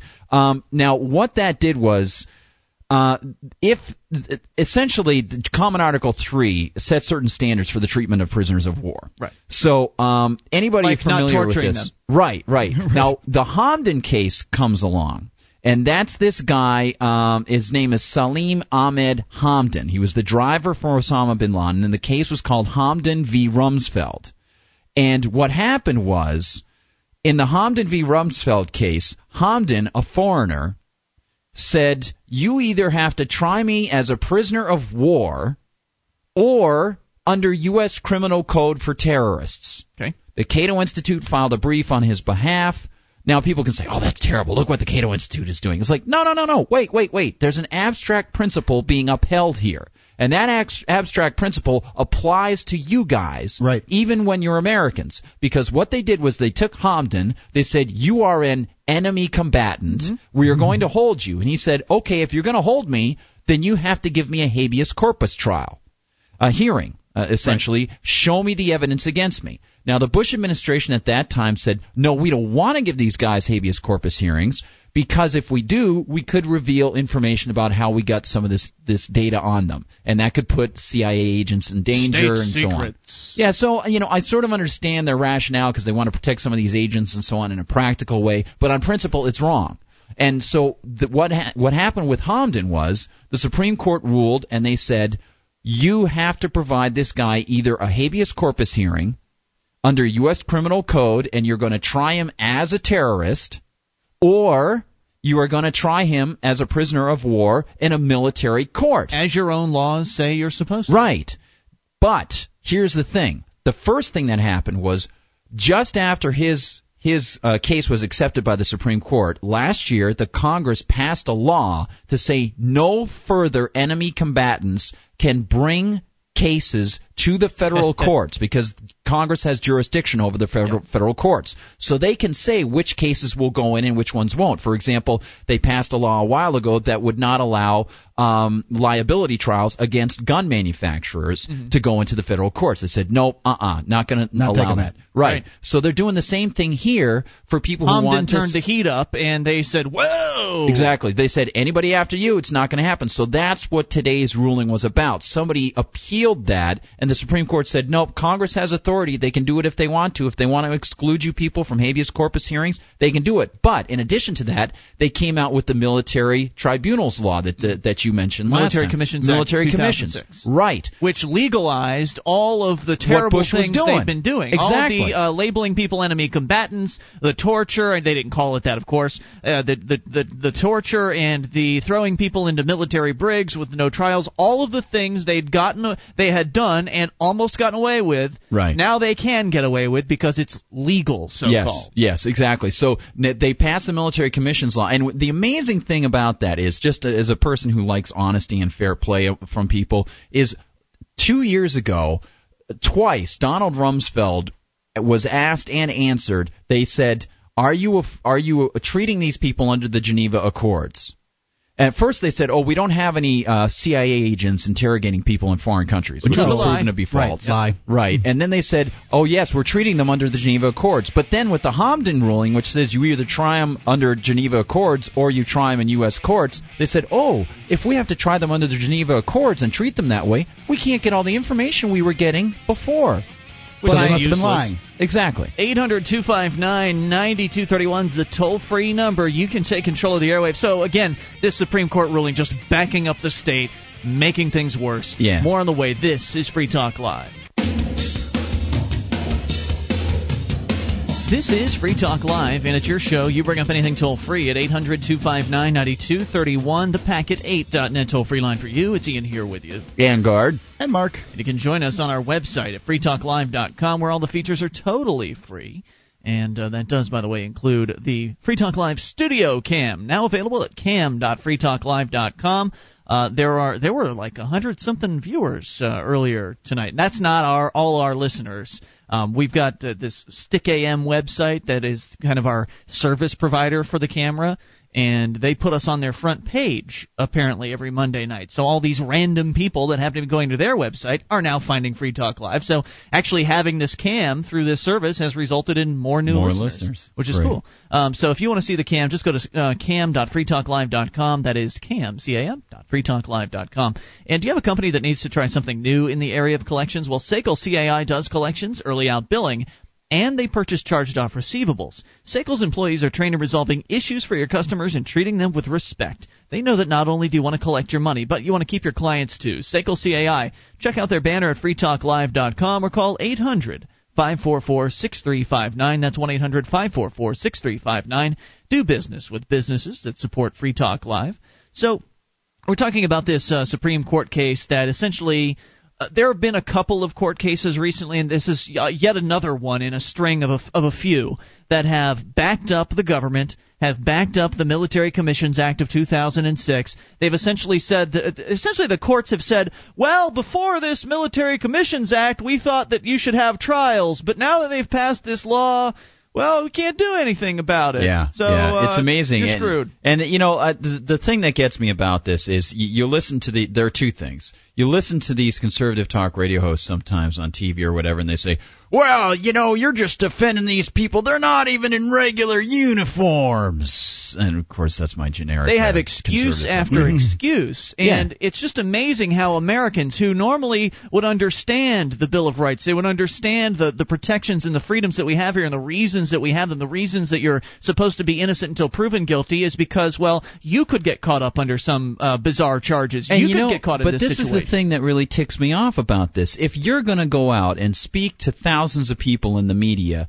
you want to know at least, you want to have a semblance that you feel like you know what you're talking about. So you look up the Geneva Accords. You look up Common Article 3. Mm-hmm. You don't have to sit there and say, well, they're not even uniformed combatants, so they don't get the same protection that uniformed military officers get. Well, actually, if you read Common Article 3, they do.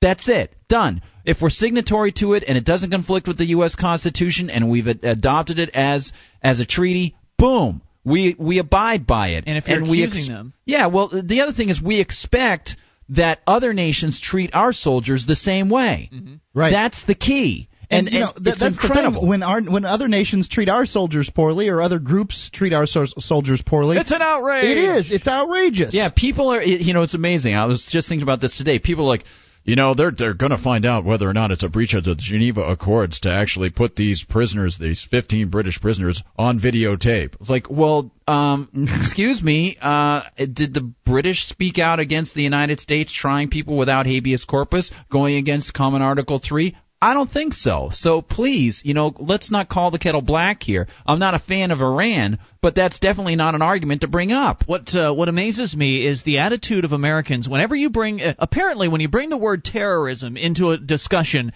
the entire viewpoint on how this country should be shifts. Yeah. It used to be innocent until proven guilty. Now, as long as the word of terrorism is hovering over somebody, then the attitude becomes, well, these are the worst people in the world. This is what we've been told on the air before. But who are they, though? Well, we don't know. Right. But they're and the worst people terrorism? in the world. They're the worst people because the government has said so at some point. Well, you know what's nice is now you, too, can be termed one of the worst people in the world by the federal government. But that'll never happen to me. That'll never happen. That's what people say. Under the new Military Commissions Act.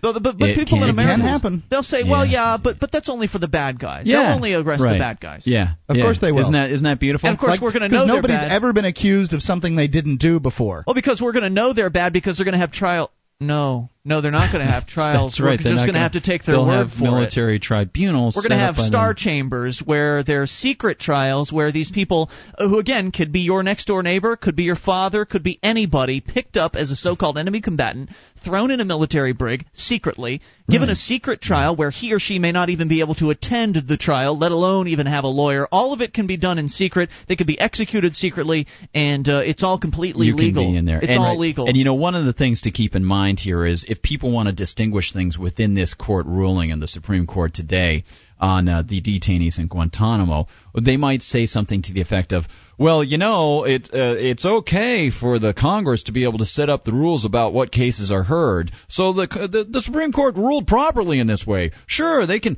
rule that these sorts of trials will be brought up in military commissions set up by the federal government, by the executive branch. They can do that if they want to. It's like, okay, look, besides the fact that this sort of makes it a little bit fuzzy about whether or not Congress is ceding the power to another entity, like we were discussing with the EPA and things like that. Let's say hypothetically that they allow for this new court to exist, that they say, okay, executive branch, go ahead and do it. You guys run it. Not the judiciary, but it'll be the executive branch, which is a complete blurring of the lines of the separation of powers.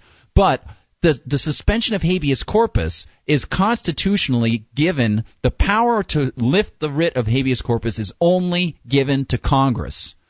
And they are allowing the executive branch to selectively lift habeas corpus. It was supposed to be something that would be a general provision at times of war or particular emergencies. Which we're not in. Right. And so one man elected to a position should not be given that power over 535 men. Now, I realize the 535 men are largely corrupt and bought, but at the very least, we have a semblance of representation there. 800-259-9231. You take control. Bring up anything. Let's go to Nick in New Hampshire. You're on Free Talk Live with Ian Gardner and Mark.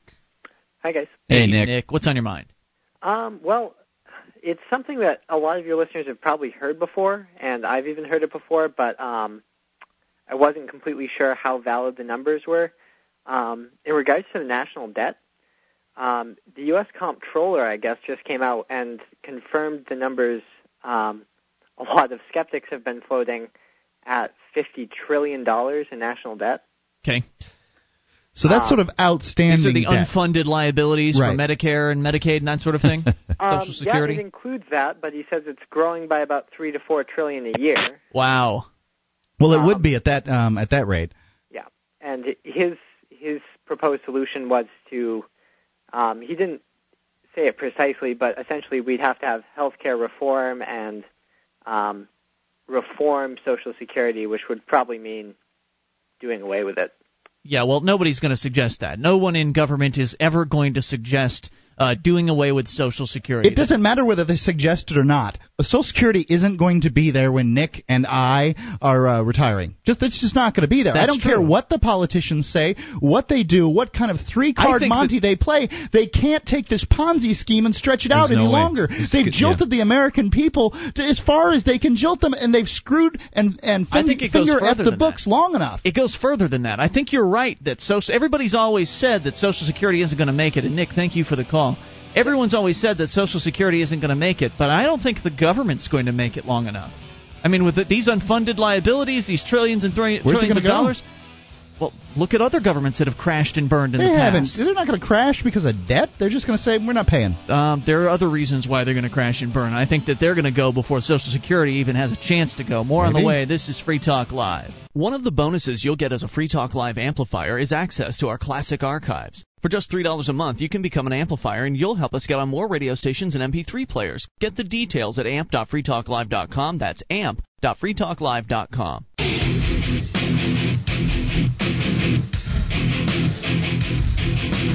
This is Free Talk Live. It's your show, and you can bring up anything toll-free at 800-259-9231, packet8.net toll-free line. For you, you can join us on our website at freetalklive.com. The bulletin board system awaits you with over 200,000 posts, over 1,300 people interacting. It's a lot of fun, and it's free at bbs.freetalklive.com. That's bbs.freetalklive.com. The Free State Project's Porcupine Freedom Festival, better known as PorcFest, is June 18th through the 24th. At PorcFest, you'll be able to talk with New Hampshire natives and those who've made the move, and attend leadership and activist training seminars. Register today at porcfest.com. That's PORCFEST.com. PorcFest.com. I don't think you have to actually spell the COM part, but anyway, PorcFest. It's going to be a lot of fun. You do it your way, I'll do it mine, pal. 800-259-9231 to Brent in Kansas City. You're on Free Talk Live with Ian Gardner and Mark. Hello. Hey, Brent, what's on your mind? Hey, Brent.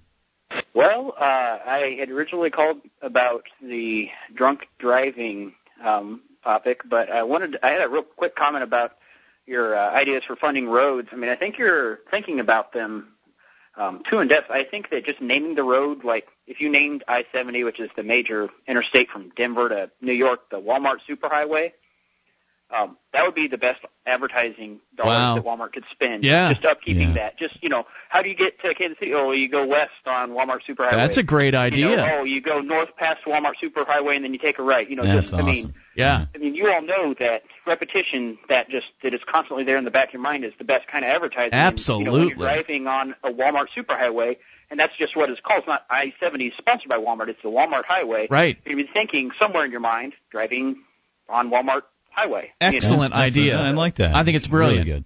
Yeah. Very good. What else do you have on your mind? Well, I want to talk about drunk driving and why, truthfully, I don't think it's as bad as it's cracked up to be. Okay. Not even close, really. This is originally, everybody's always telling you how horrible drunk driving is. And it's irresponsible. It's not a good idea. But on the other hand, I just got out of college, and I've probably been personal witness, or I know personally people who have driven in total probably thousands of trips while probably technically over the legal limit, and we're just fine, basically. Were you in the car? I mean, how do you know they were fine? Say what? Were you in the vehicle at the time? How do you know that these people were fine? I know that they didn't hurt anyone. They got from the place they were going to the place from the place they came from to the place they were going safely. Okay. Without hurting anybody, without doing any damage to anything. I know of all of these trips, I know of two people who have actually done something while they were drunk that would be considered, property damage is the only thing. One guy hit a telephone pole on an icy road, going like 5 miles an hour basically because it was icy. Hey, my wife did that on January 1st and she wasn't drunk. Bumped into a bumper. Say what? I said my wife did that on January 1st and she wasn't drunk. Yeah, exactly. Well, and so, through this, I was thinking about this, and so I got on the internet, and because you all were talking about this the other show, and I was doing a little searching around, I found out there's actually an organization of people like myself that don't think it's so bad, which I thought was wild. It's DAMM. I'll tell you, it's not a popular it's not a popular thing to think. I'll tell you that much. So it's the opposite of MADD, Mothers Against Drunk Drivers. Against Mad Mothers is what they're called. But and so you look on their site, and there's some really interesting stuff about how you always hear the statistic about 41% of accidents in the country are caused by drunk drivers. Well, the way they come up with that math is just any accident where anyone has any measurable amount of alcohol in their blood and it's measured, is counted as an alcohol-related accident. So if you're you're sitting in a line of 15 people, yeah, and one of those people has a measurable amount of alcohol, not over the legal limit, anything like that, just a measurable amount of alcohol, and a semi-truck plows over all 15 of those cars, killing everybody. 20 people dead. Well, 20 people just died in an alcohol-related accident. Even though the semi guy was on speed at the time. Exactly. Right. Exactly. And they count all of this into those statistics. And so, figures. Just these, and for instance, if you hit a drunk person who is crossing the street and you're sober, that's an alcohol-related accident. That's amazing. Well, you wouldn't have hit him if he wasn't crossing the street. Yeah. Wow. Just interesting. all of these things that, the real estimates are of more responsible reporting agents. Of course, it's basically impossible to get an accurate estimate because the government kind of takes over these things. And, we estimate this and this, but, the motivation behind their estimates is to gain more power. Yep. Interesting. More laws. So those are what their estimates are designed to do. And so you just got to keep that in mind. I mean, like I said, I've known, in the entire number of people, and this has got to be thousands of people that people I know, if that makes sense. I know of 2 people who have been hurt in drunk driving accidents. How many times when a drunk driving accident occurs and involves another person's property or life, how many times is the drunk who is responsible, presuming they lived through it, and they usually do, how many times do they have to pay restitution? Does anybody actually know? That's the other thing. I mean, I think that, all this hysteria aside, even if those numbers were true, the system we have doesn't really do anything. It really doesn't do something to prevent drunk driving. And it just makes people who are drunk while they're driving try to pretend to be sober. Right, and it doesn't do anything to compensate the victims. And Brent, thank you for the call. I appreciate it. At 800-259-9231, the packet. I would think that the insurance companies do some compensating. Yeah, well, you get your car paid for, but you don't get anything for the loss of the life. The insurance company's not going to pay out $1 million because your little girl died in a drunken driving accident. They may very well. I don't know. No, there's no such insurance like that. You'd have to buy it. Yeah, sometimes people will bring civil suits, like with the O.J. Simpson case, and they'll ask for damages and mental suffering and things like that, wrongful death suits. Yeah, but it's not a standard thing. It's not a standard thing where Joe's driving home, he hits somebody, their daughter dies in the car that he hit. He's got to pay for the DUI damage, and he's got to pay for, his insurance company might cover some damage, he might pay for some damage, but he's not really actually going to be held responsible for the loss of that life, in that he's not going to compensate that family for years on after that. And what's interesting about that? And I think that might, if that were to happen, that might be a bit of a deterrent. Sure. What fascinates me about it is that, again, the government trying to come up with some sort of a cipher that equals what the market could do. They've done tons of tests on at what point do you become impaired, at what alcohol level do you become impaired, and so on and so forth. Mm-hmm. And originally that was 0.0 whatever, and then they decreased it. They said, you can even have less and you'll still be impaired. And you say to yourself, as he brought up, you say, okay, well, look, there are a lot of different ways to be impaired. You can have impaired driving because you have too many people in the car. You can have impaired driving because you're a guy and there's a girl in a bikini walking driving along. While tired. Yeah, driving while tired. I'll tell you, I'm impaired when I see an attractive woman walking along the side of the road. Absolutely. I'm driving with my girlfriend, and I'm looking next at her all the time instead of looking at the road. Mm-hmm. I'm keeping eye contact with her sometimes. But you're not going to get a DUI for that. No, I won't. And if I did get pulled over, it's possible that I could have gotten reckless driving or something like that, but it's highly unlikely. And there's no physical test on that sort of thing to provide some sort of evidence in court, so it's a little more difficult. So these are all, I think, great examples of why you don't want the government to have a one-size-fits-all situation for everybody. Absolutely, but government can't think up anything else. That's the way government operates, which is why we need to shift over to the market paradigm, where market forces are setting the standards instead of arbitrary government bureaucrats. Absolutely right. We've got an email here that is very interesting, that involves a relationship between one of our listeners and his girlfriend. And she's a little bit concerned because apparently he's interested in moving to New Hampshire as part of the Free State Project. Understandably so. We've gotten him pretty excited about the whole idea, which is what we're supposed to do. It's our job. And it's something we believe strongly in. Yes. And she has some objections. And they're not just your standard objections either about why it is this guy can't move from his current area and move to New Hampshire as part of the Free State Project. We're going to identify those objections here in a moment and look at them critically, because she may have some legitimate concerns. I don't know about this. I'm not sure if they're legitimate or not. I want to hear how you feel about it, Mark. It's very interesting. More on the way. You can take control. 800-259-9231. The girlfriend who doesn't want her boyfriend to move to New Hampshire, and why. It has to do with a mental disorder and more. This is Free Talk Live. Wow.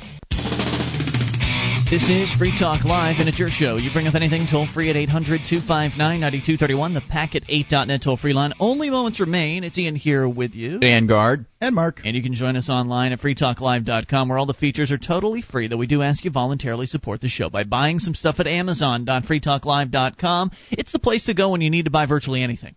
I mean it. There are 40 categories that you can shop from. You know, Amazon, the world's largest internet superstore. You can go through our website at amazon.freetalklive.com, and when you enter through that portal, then anything you purchase, Free Talk Live gets a percentage of. Awesome. So it's a great way to get the stuff you need delivered to your door and help Free Talk Live out all at the same time. That's amazon.freetalklive.com. All right, we got an email in. And the subject, I don't know how I feel about this, and Mark, I'm interested to know how you feel as well. And of course, Gardner, you're here as well. But sure. It starts out bad with a subject of, I guess the fate of our relationship rests in your hands. Ooh, first of all, I don't think that anything that we can say or do is going to be, we're not going to affect your relationship. That's your decision and the decision of your partner, whatever that might be. She says, and she will remain nameless. She says, let me start by saying I'm not a listener of your show. You shouldn't take offense to that because I'm not a podcast listener in general. My boyfriend, though, worships you two. For his anonymity, I'll call him Steve. Now, wait a second. This whole, first off, she goes in and she bolds the term worships, as though it's true. Look, if your boyfriend thinks we're anything other than a couple of guys that believe in libertarianism and talk about it every night and therefore are pretty good at the principles of it, he's not. I've never met a listener, and it says that I have,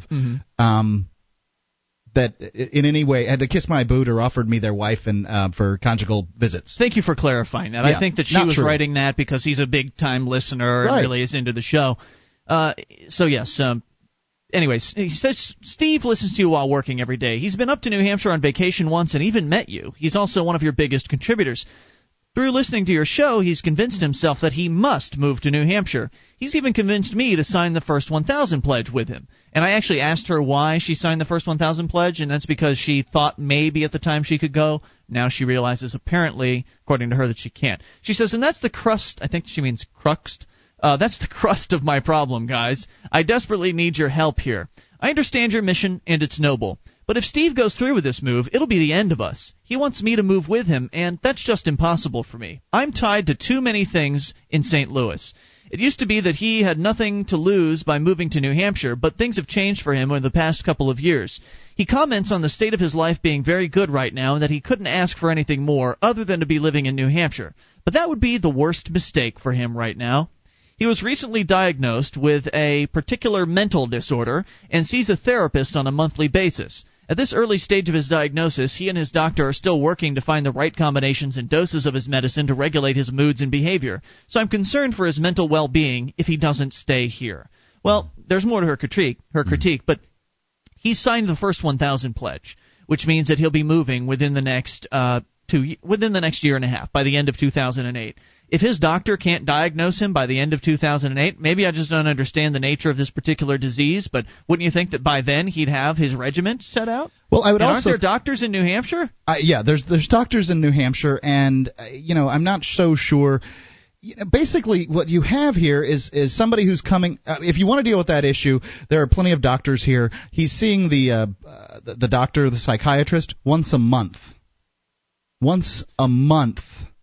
This is not a huge mental disorder that he can't function with. In the email, she goes on to talk about she makes it sound like this guy can't function, and I don't think I was supposed to mention St. Louis, but oh well. She talks about in the email he's got a great job that he's got right now, but he doesn't have a 4-year education. She's very concerned about him getting another job, that kind of thing. Right. He says he thinks he can support himself by working in fast food or some other low-wage job. He wouldn't be able to get an apartment on his own here, where the cost of living is much lower than New Hampshire. Well, I think it depends on where you live in New Hampshire.